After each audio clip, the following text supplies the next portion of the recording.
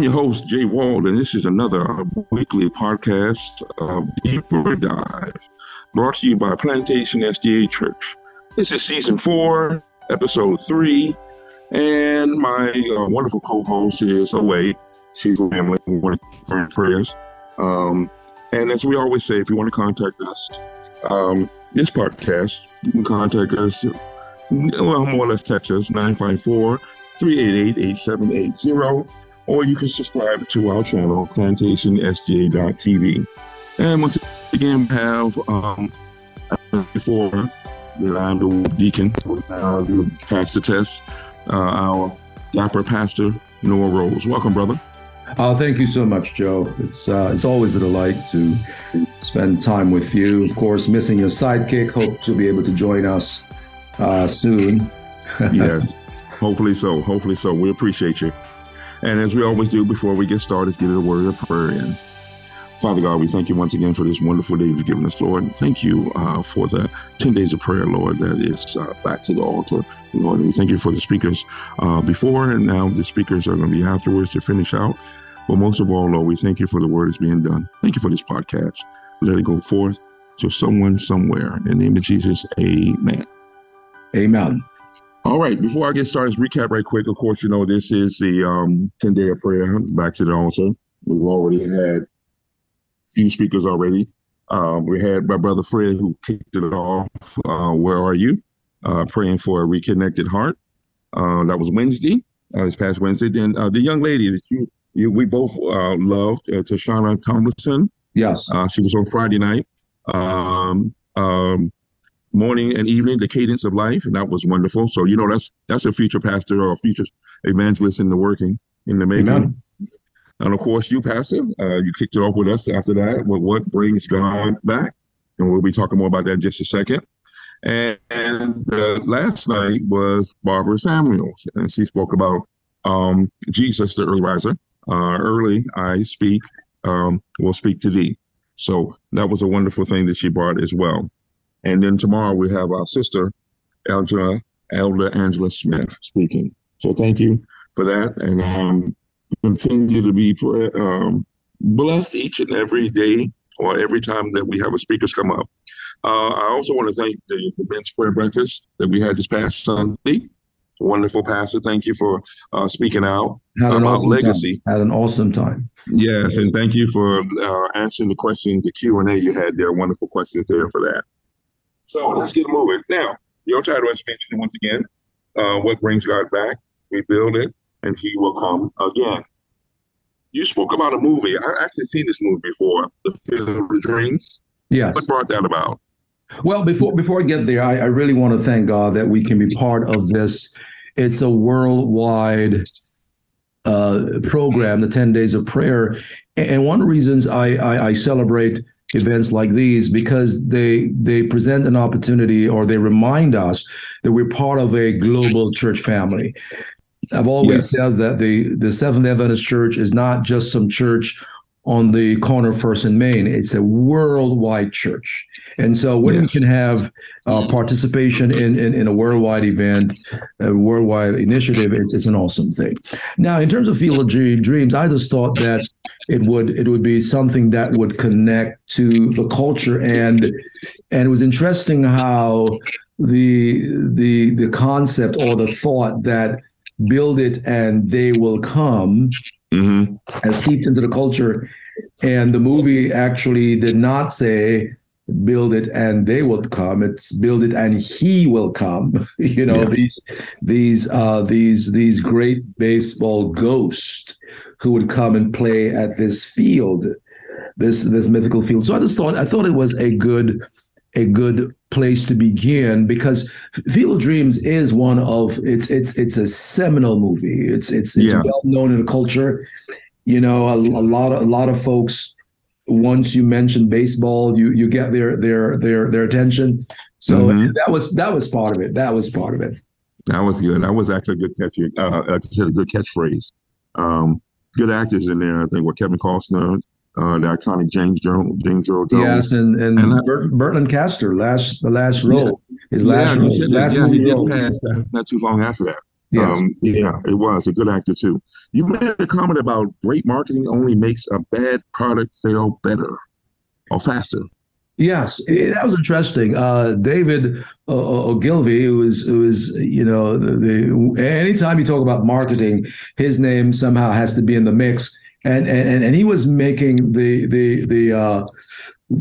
point that some folks believe that what a product really needs is tremendous marketing. Right. But he was pushing back and he was saying it's not the marketing, it's about the product. Mm-hmm. Because if all you do is focus on the product, right? If all that you do is focus on the marketing, rather, then the marketing is only going to make it fail faster. Yeah, I've actually heard that before. My wife herself said, because she's in marketing, and she had heard that saying before. Yes. So let's fast forward. Here we are in Kings, First Kings, 18th chapter. 18, yes. Yes, and we got, I like to call it the altar showdown. And here we got Elijah on Mount Carmel. Yes. And he's, I guess we could say, feuding over him and King Ahab. Yes. About who to serve, and you're the troublemaker, no, you're the troublemaker, and all this other stuff. Now, at this point, it hasn't rained in what, 3.5 years? 3.5 years. It's interesting how, when the saga began, how Elijah is just thrust into the narrative. He just shows up out of nowhere, walks straight to the king, and he is giving him this message directly from God.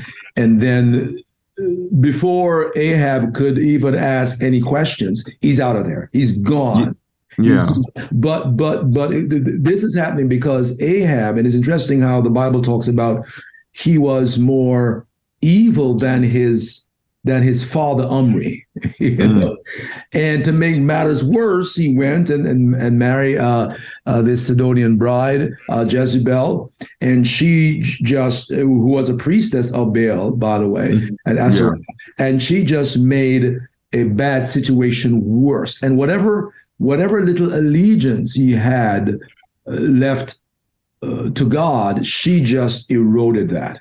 She just eroded that. So Elijah comes in and he says, "Hey, there's not going to be any rain for 3.5 years, or no rain." Well, he says there'll be no rain until I say so, right? Right. Until I call it. And for 3 plus years, there is no rain. There's no rain, and and this now brings or sets the situation or the context for this showdown on Mount Carmel. Right. Well, talk to me about this home court advantage. That was kind of funny. Yeah, when I did the research, it was interesting when I found out that Carmel, geographically, this was considered the land of the Baals, and this was Baal's sanctuary. This was a special, and I find it interesting that Elijah would take the fight to them. Yeah. As I'm sure you appreciate, Joe, in sports, there's something about the home court advantage. There's something about playing at home. There's something about playing at home or whatever. Yeah. And so it just fascinated me that Elijah, because he was the one who named the location. Oh, he did. It's Elijah who said, "Let's have this, guys, out at Mount Carmel." And I can imagine, in my whole imagination, the prophets of Baal saying, "Really? Okay, let's bring it on, because that's our home turf." So I found that to be very interesting. Yes. That was cute. I just love when you do sermons. You just home in on those little things that I like about that. You made a quick comment about it's important who you marry. I guess in this situation you were talking about the evil one. Yes. And when you made that comment about whom you marry is important, you said about your spouse encourage you to righteousness. I think that was a point that you made. Yes. Okay, about that. I just wanted to, I know you mentioned something about that. Of course, the rest of the story, God came down and did what he did, and all the prophets and were all slaughtered and everything for that when he told them that. But what got me is when Jezebel found out all this mess, why did Elijah just do the whole thing bolt out of it? I don't understand that story. I mean, after showing what God is showing up on Mount Carmel. Yes, and it speaks to our humanness, that even after we've had tremendous experiences with God, after we've had, and that's one of the beautiful things about the Bible, because the Bible does not shy away from including or mentioning the weaknesses of his heroes. Right. And so, because it gives us a window into ourselves, right? So as human beings, we can have this glorious experience with God, and on the heels of that, just have a failing or frightening moment. I do understand that. where Jezebel comes and she threatens him. Yeah. And he hightails it out of there. And it's amazing. After having such a tremendous victory, you'd have thought he would be emboldened. You'd have thought he would be filled with courage now. Yeah. But it just goes to show, it speaks to our humanness.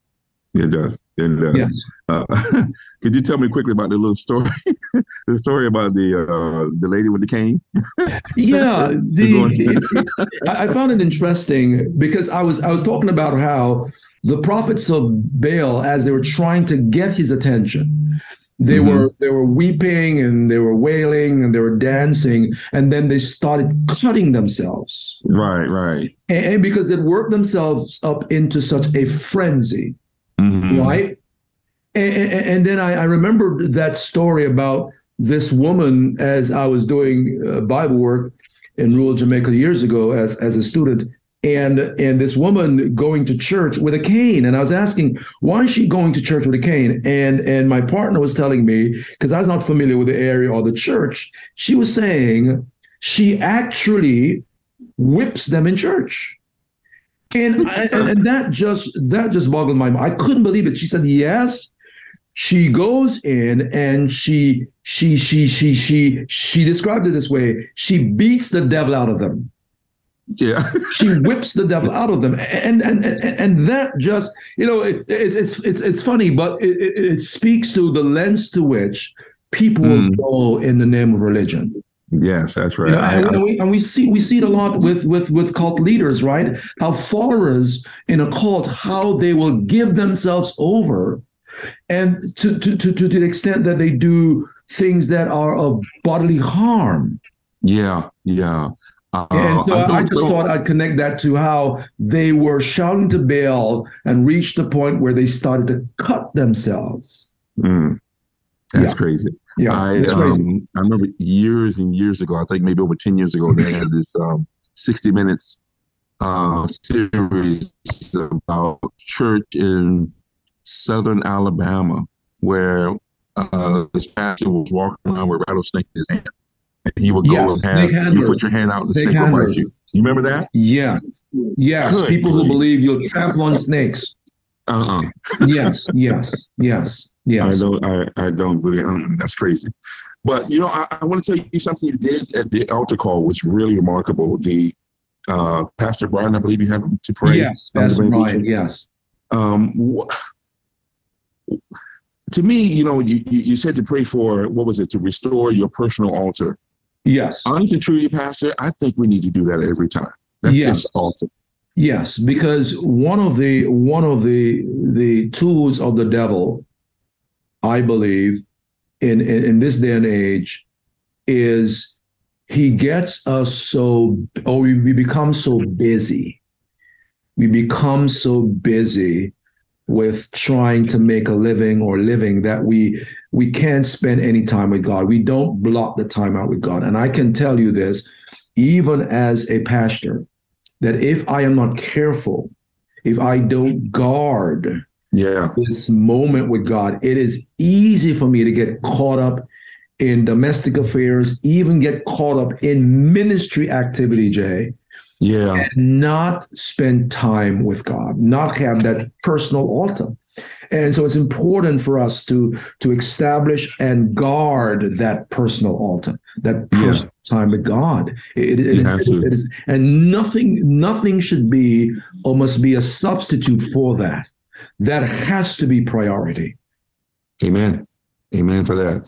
I know for you and the years of ministry you in that, it's good to have, like the elders to pray for you, to help you continue to be close to the altar, in your life, because like I said, we have to have it. We have our own altars as we go along, and, the devil has did us in once again. Here we are, we're doing other altars. That makes no sense to me, but the only thing I'm saying is that we stay close to God and stay close to the other. Community is what's important for us. We have to build each other up to build our altars up as well. Yeah, but bear in mind the reality of the culture we're trying to live in. Everything is vying for our attention. Yeah, there's so many distractions pulling you in one way or the other, and the temptation, it is easy for folks to get trapped in that cycle. Understood. Where they're so busy that that the only time they're interfacing with God is when they make it to church on the weekend. That's the only time. There's no time for personal devotion. And again, because our culture is on basically 24 hours, man. It's on 24 hours. It's things are accessible. So you can get caught up in that. Easy access. Yes. Yeah, you can get caught up in that. So you've got to jealously guard those private moments with God. If it means you got to block 15 or 20 minutes, if it means you got to get up an extra few minutes earlier, if it means you got to use part of your lunch break, get away somewhere, you got to be intentional about it, because there's so many things vying for your attention that you literally can go through an entire day, an entire week without spending any personal time with God. And it's not that you're lazing around on the couch, you're not couch surfing. You're actually engaged, and sometimes, and this is the crazy thing. Sometimes you're engaged in good things, Joe. Yes. Right? It's not that you're engaged in, you're engaged in good things. You're taking care of your family. You're helping people. And so it's not like you're engaged in nefarious activities. You're engaged in good things, but we've got to remind ourselves that the good things that we're engaged in, they are no substitutes for that personal time with God, because that is where we'll find strength. That's where we can be reminded of our purpose in God. We can be re-energized. So that's an important time. Yes. Amen, brother. Amen. I thank you for that, Pastor. I know it's time for you to go and run everything, but as always, we thank you for just taking the time out. Yes. And lead us out in the word of prayer. We appreciate you. Sure. Father God, we thank you so much for this powerful narrative in the book of 1 Kings, and how, God, you showed your power that day.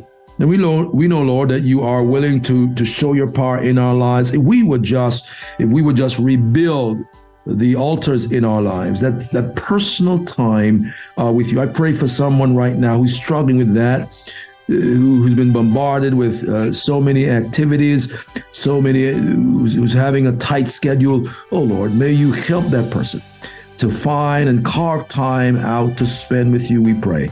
In Jesus' name, amen. Amen, Pastor. We thank you, and we'll see you soon. Yes, ma'am. Blessings, Jay. Thanks. Bye-bye. All right.